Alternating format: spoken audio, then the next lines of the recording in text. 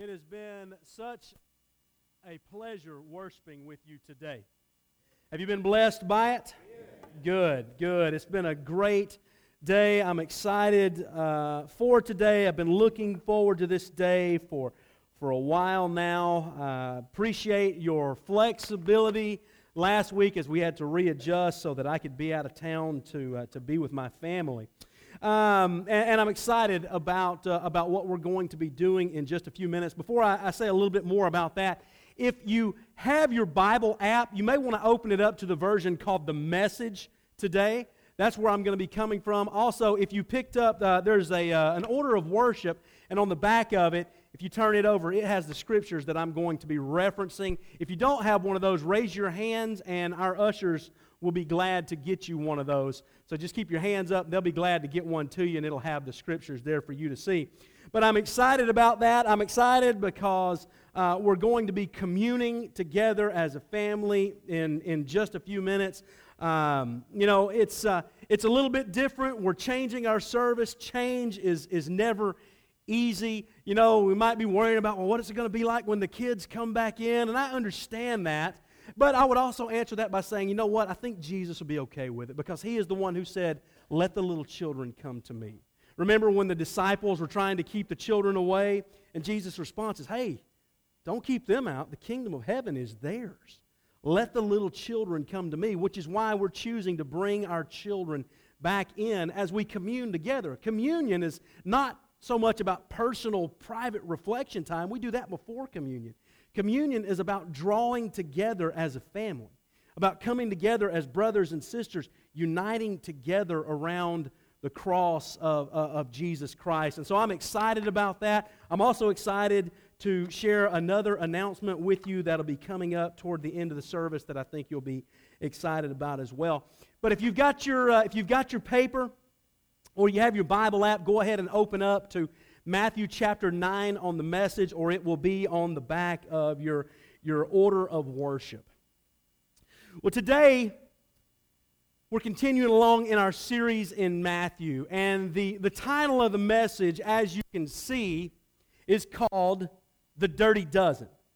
And it's based on the 1967 movie, The Dirty Dozen. Now, then many of you were around during that time, right? Several of you, I was not born yet, but many of you were, and you remember this movie. It was directed by Robert Aldrich, and it received lots of great acclaim. And I've seen this movie, and it takes place during World War II, on just before the Allied invasion of France. And basically, the plot of this movie is pretty simple. There's a guy by the name of Major Reisman, and he is assigned a top-secret mission, and it is to take a small band of people, which turns out to be about a dozen guys, who were already in the Army, but they were convicted of various crimes while they were in the Army. Some of these guys are even awaiting a death sentence, and this major's job was to assemble this group of 12 people with these pasts, and were to teach them how to be commandos, and he was going to send them on basically what amounted to a suicide mission. Right, now, if they survived the mission, they'd kind of get their record expunged, and they would be re-enlisted back in the Army. And so he chose these 12 guys that have this long criminal past, and they're sort of dubbed the Dirty Dozen. Today, as we come to the end of Matthew chapter 9 and beginning of chapter 10, we see that Jesus Christ, He had His own dirty dozen.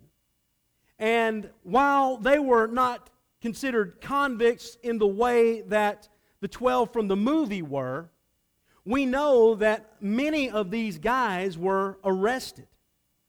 They were beaten. They were thrown in jail, in prison, because of their beliefs. And in some way, the mission that Jesus called these guys to was in a lot of ways a suicide mission. And so as Jesus chose these 12 men, He chose them and He commissioned them to go out and do something that had never been done before. He assigned them a task that had never been attempted in the history of the world, and that mission was to go out and to radically change the world for Jesus. And so He sent them out. He sent them out on sort of a limited commission to start with. And it's where they went out for a brief period of time, and they were supposed to do certain things. But we know at the end of this gospel that we're studying, just before Jesus goes back up into heaven, that He gave them what is known as the Great Commission, where He told them to go into all the world, to make disciples, to teaching people about Jesus, to baptize people into His name. It was a worldwide mission, unlike anything the world has seen. But Jesus didn't just say, okay, this is what I want you to do, just go out and convert people. Before He sent them out, He sort of sat them down and He had a talk with them. And what I see, there are several things in here, but what we want to look at this morning is there are 5 things that Jesus gave to His dirty dozen, 5 items to keep in mind as His dirty dozen went out and they engaged the world. Now then, these things are not just for the dirty dozen of Jesus' day, but I think in a lot of ways they apply to us. And while we can't be members of that original dirty dozen, we can be members of something else, and we're going to build toward that in just a few minutes. But as we open up this text and we look at the end of Matthew chapter 9, Jesus has a crowd gathered. And if you look at verse 36, and we'll see the first thing right here. When Jesus, it says, when He looked out over the crowds, His heart broke. So confused and aimless they were. like sheep with no shepherd. You see, and I think that's the most important thing for Jesus' disciples, for the dirty dozen to understand. Jesus, as we know, was an incredible leader. And any good leader will never ask someone to perform a task that leader has not already done first, has not demonstrated how to do them. And what Jesus, or what the Scripture tells us, is that as Jesus looked out over the crowd and He saw the people, it says that His heart was broken for them. And He goes on to say, what a harvest. He said to His disciples, how few workers. On your knees and pray for harvest hands. The first thing that these guys, this dirty dozen, the first thing that they absolutely had to have, that was essential in order for them to complete this message, is they had to have a heart for the lost. And that's so very important. We too must have a heart for the lost. And I'm afraid that a lot of times we forget that. We forget that there are people out there that don't know Jesus. But what we have to have, if we're going to be Jesus followers, we have to have the same thing. We must have a heart for the lost. Right? That's the very reason why, for this year, we have decided to pray for the lost in our service. There are very few churches that make a concerted effort to praying and spending specific time asking God to bring those who are lost into the family of God. And that's one of the reasons why we're doing that, because we want to bring to attention and bring to mind as we worship together that there are people out there outside of our family that we would love for God to bring inside.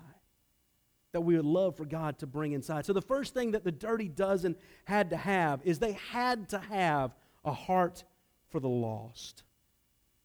You go on reading in chapter 10. This is the list of the 12 that He sent. Simon, they called him Peter or Rock. Andrew, his brother. James, Zebedee's son, John, his brother, Philip, Bartholomew, Thomas, Matthew the taxman, James the son of Alphaeus, Thaddeus, or Thaddeus if you like, Simon the Canaanite, and Judas Iscariot. Judas Iscariot, who later turned on him. Hello?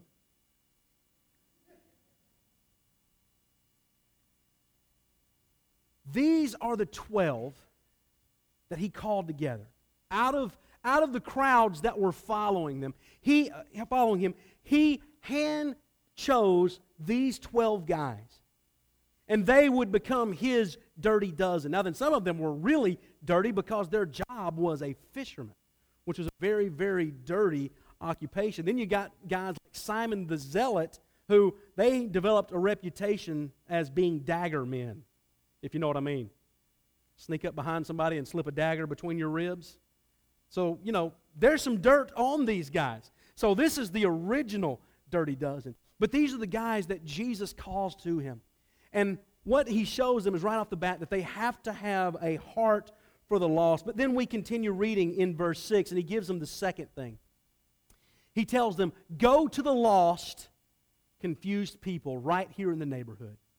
Tell them that the kingdom is here, and bring health to the sick. Raise the dead. Touch the untouchables. Kick out the demons. You have been treated generously, so live generously. Jesus has showed them that they must have a heart for the lost. Now then, it's one thing to have a heart for the lost and to feel bad for people and to feel sorry and want them to come into the family of God, but it is another thing entirely to go to the lost. All of us, we all have good intentions, don't we? How many times have we had a very well intended thing that we wanted to do, but we didn't follow through on it? Anybody else? Am I the only one? It's one thing to have a heart for the lost. It is another thing to actually go to the lost. And this is what we must do. Now then, this is kind of difficult, but this is the thing that we can do as well.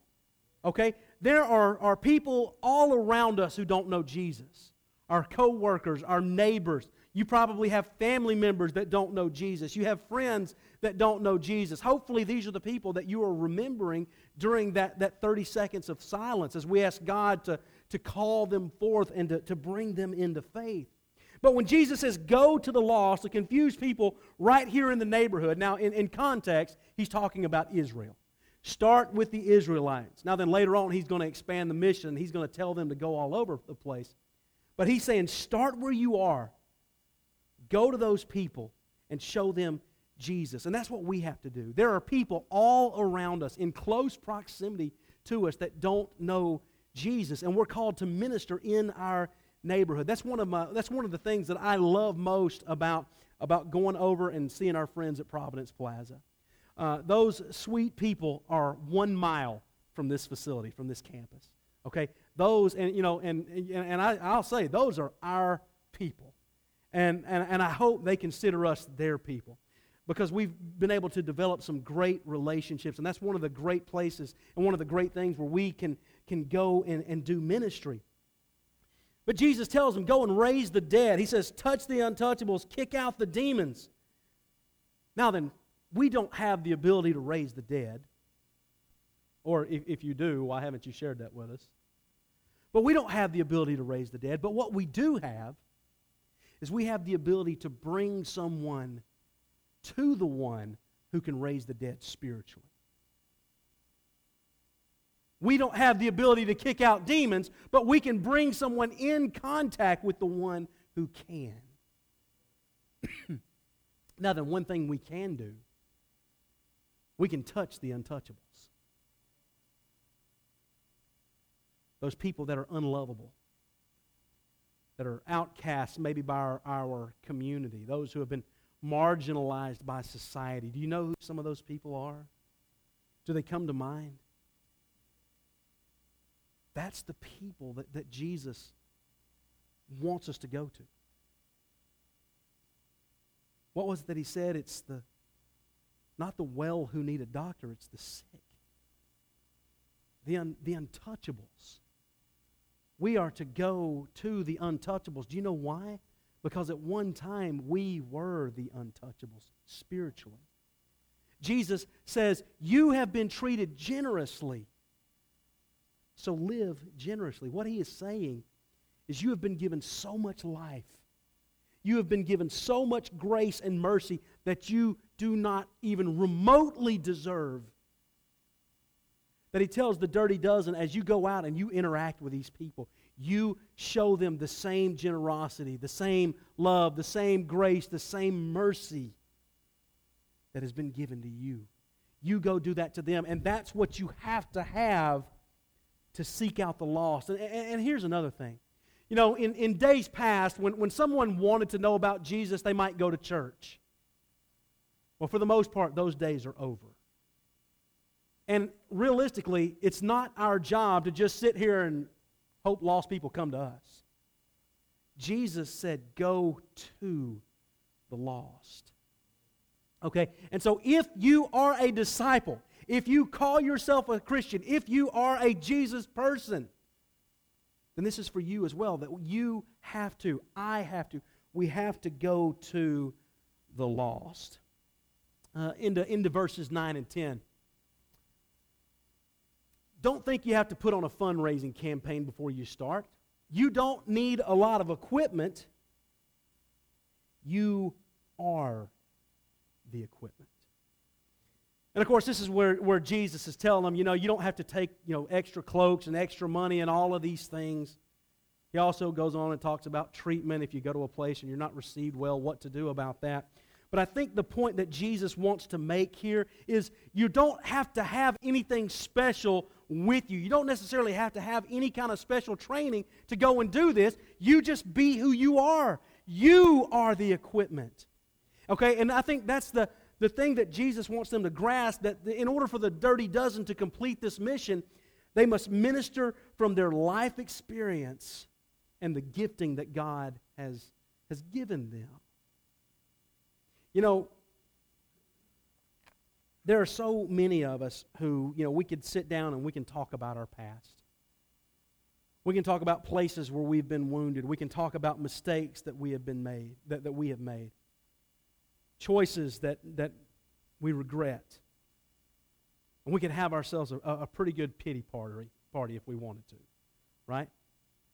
Now then, within some of those things, there's probably some deep-seated shame that some of us could feel.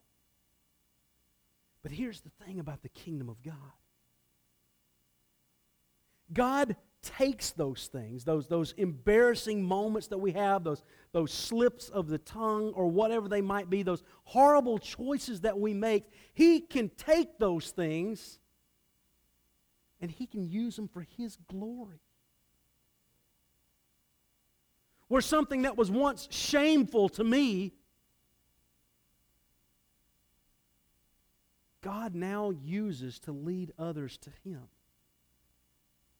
Because when I hear somebody talk about their life and they've blown it and they don't think that God could love them or Jesus has any room for someone like that, and that's something that I've dealt with, I say, yeah, you can.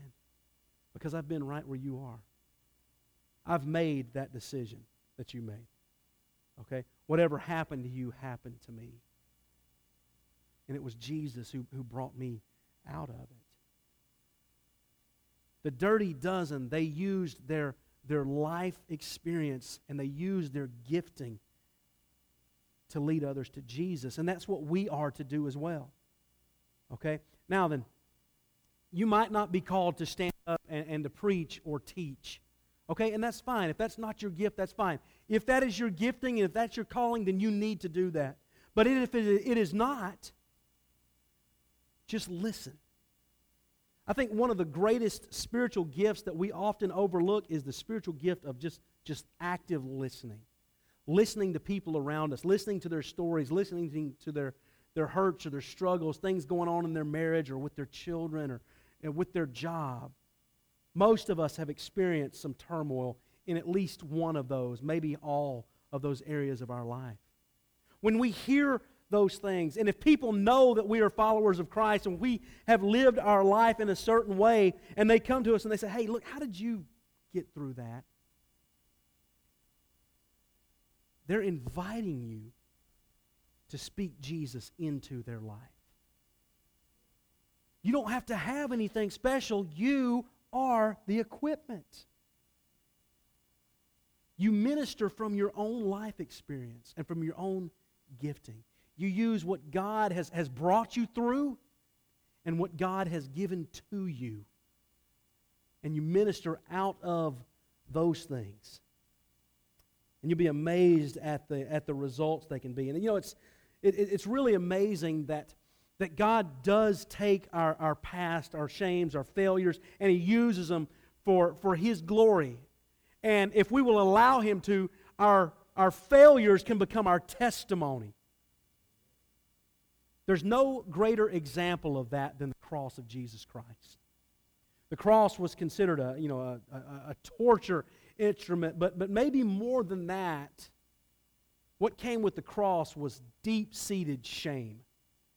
And if you were crucified, it was the highest shame that you can receive. Yet what is the symbol that Jesus people rally around? It's the cross.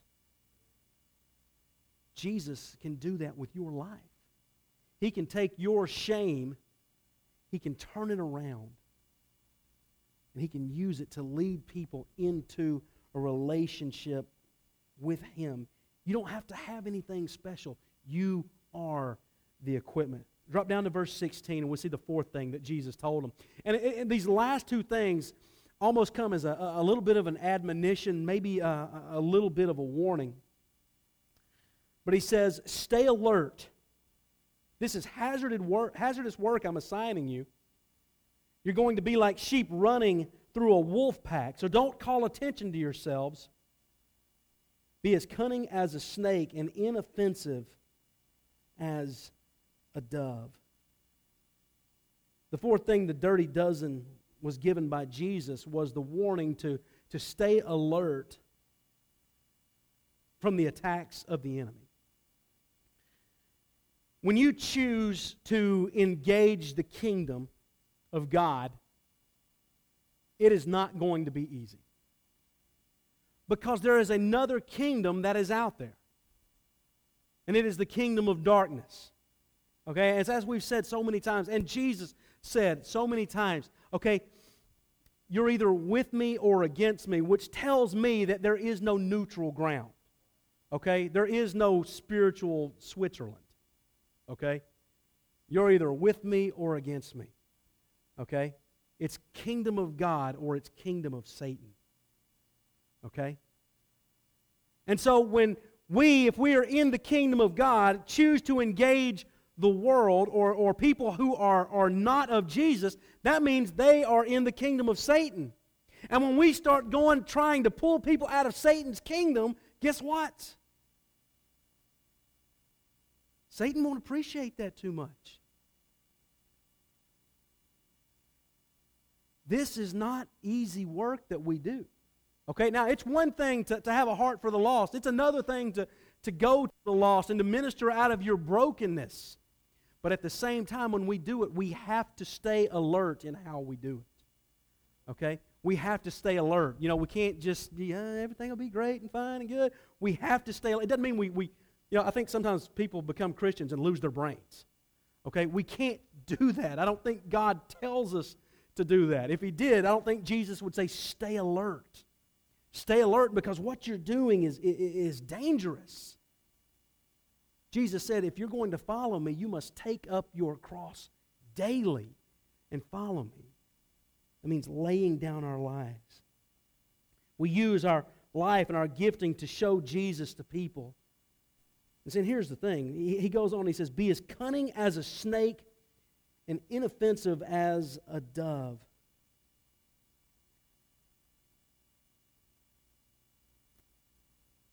When you just meet somebody who doesn't know Jesus, the best tactic is not to say, you're going to burn in hell. That's not the best tactic. Now, that might work for some people, But if I just meet someone and I want them to know Jesus and I don't like what they're doing, I say, if you don't stop, you're going to burn in hell. If I don't have a relationship with that person, what's the likelihood that they're going to listen to anything else I have to say? Not much. Now then, it's not saying that they might not ever, because some people respond to that stuff. But in general, that usually does not work. And so as we engage the kingdom of darkness, it also means that we're engaging in relationships. And we're bringing people along. And that's the other thing. We have to do for these people exactly what Jesus did for us. We have to meet them where they are. We can't expect people to act just like us just because they're interested in faith, or just because they come to know Jesus. We cannot expect them to automatically, just all of a sudden, do everything that we do right off the bat. You know this. It's a growing process. And so you have to stay with people, and you have to continue to encourage. You have to continue to love. You have to continue to teach. You have to continue showing and leading them to Jesus, hopefully till they get to the point where they say, you know what, I'm ready to commit to this. I'm ready to give my life. I'm ready to jump in both feet and surrender my life to Jesus. And so we have to have some tactics ourselves. If Satan, the enemy, used tactics, then we have to have tactics as well. Do you agree with that? If we're engaged in spiritual warfare, then we have to be tactical ourselves. Okay? And just blowing somebody's doors in is not being innocent as a dove, is it? It's not. And that's, man, we weren't treated that way. Jesus says, remember, you were treated generously. Live generously. And then finally in verse 17, and this one's important too, don't be naive. Some people will impugn your motives. Others will smear your reputation just because you believe in me. The fifth thing that the dirty dozen that Jesus gives them is that they are not to be naive about the tactics of the enemy. I have met so many Christians that are just naive about how everything is going to be perceived. And that's what I meant a minute ago. But I've seen people who surrender their life to Jesus, it's like they forgot their brain. It's like they forgot that the world still existed, that there's still evil out there. There's still people that want to derail them and attack them. We can't be naive about how the world works. And when we choose to engage the kingdom of Satan with the kingdom of God, Satan will attack. Don't be naive to that. Okay, and that's easy. Just say, hey, it'll be fine. Everything's gonna be great. And it might be great. But when we start messing with that other kingdom in the hopes of pulling people out of the darkness into the light, Satan will attack. And we have to be mindful. We cannot be naive about the tactics of the enemy, because he will use them against us. Now, at the same time, we can't overdo this, because it's really easy to overpreach this, okay? Maybe the opposite of this is becoming cynical. We have to make sure that we don't become so cynical in the process. And so Jesus gave these 5 things to the dirty dozen, and then he sent them out on a mission, and their life it all turned out great. What we know about the apostles is that one of them, Judas, committed suicide, and all of the others were martyred.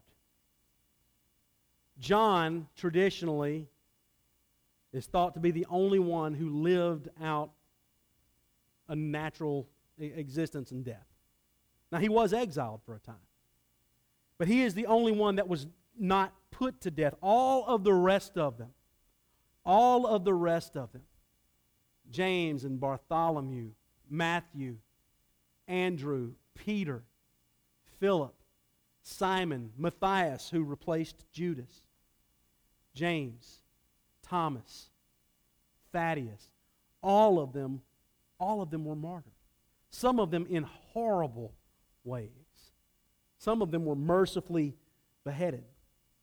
Peter, tradition tells us, was crucified. He has to be crucified upside down. I cannot imagine a worse way to die. Well, we're not the dirty dozen. We're not the dirty dozen,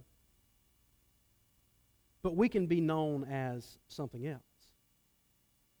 We can be the dirty disciples. Now then, here's what I want to tell you, and I believe this, that disciples without a little bit of dirt on them are disciples who probably aren't discipling.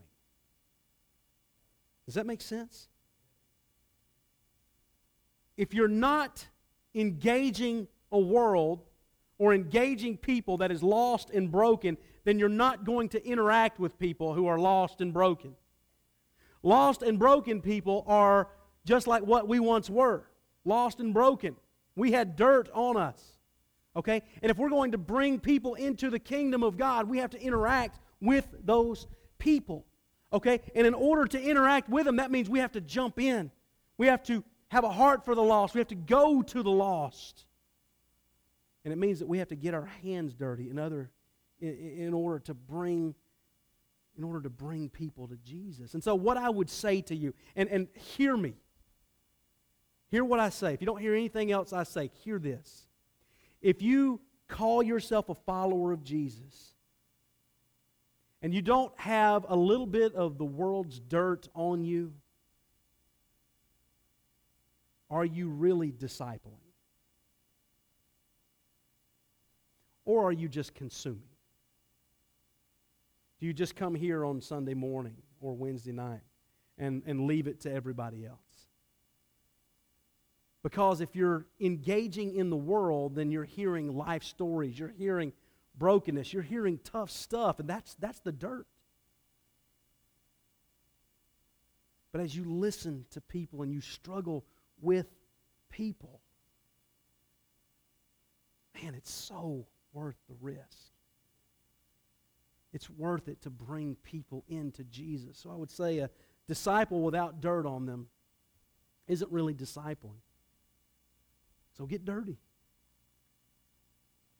Well, here's the things that Jesus gave them.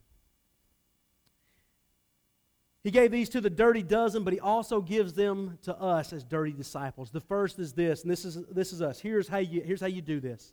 You must have a heart for the lost. Okay? If we don't have a heart for the lost, then what are we doing this for? Does that make sense? We must have a heart for the lost. And it's so easy to get away from this.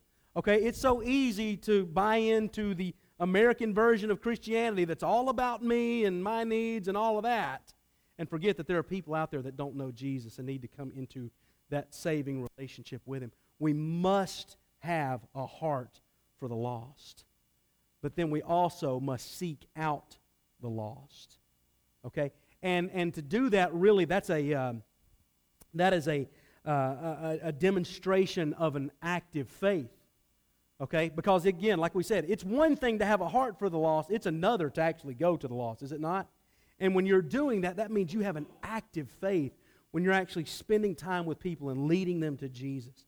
Dirty disciples minister from their life experience, and from their gifting. Dirty disciples stay alert to attacks from the enemy. And then finally, the fifth thing we've talked about this morning is that dirty disciples are not to be naive about enemy tactics. That's how we become a dirty disciple. A disciple that is willing to get our hands dirty. A disciple that is willing to engage society and community and culture. That's willing to interact with people who are going through rough stuff. Who have had rough stuff done to them. That's what being a dirty disciple is all about. And so here's our growth point for the morning, and it's simply this. Being a disciple requires us to get our hands dirty in order to bring people into a relationship with Jesus. Does that make sense? It requires us to interact with the world.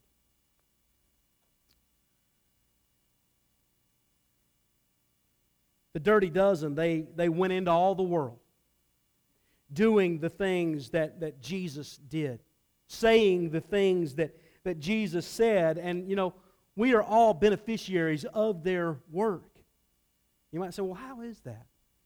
The fact that every one of us are sitting here today, even though those guys, most of them lost their lives, the fact that we sit here today is evidence of their successful mission. We sit here today because of their sacrifice. And they went into the world. They went into all the world. They took the good news of the kingdom. They established churches. On the last night of Jesus' life, He called the Dirty Dozen together around a table. And He took bread, and He broke it, and He gave it to them. And He took wine, and He passed it around the table, and He said, these things, when you take them, remember me. And as they went out and they engaged a world, they remembered what Jesus said. And as they started their community of believers, they incorporated that time of gathering around the table, of breaking bread together. This is evidence of the work of the Dirty Dozen. Jesus calls us to join His dirty disciples as well. Let's pray together.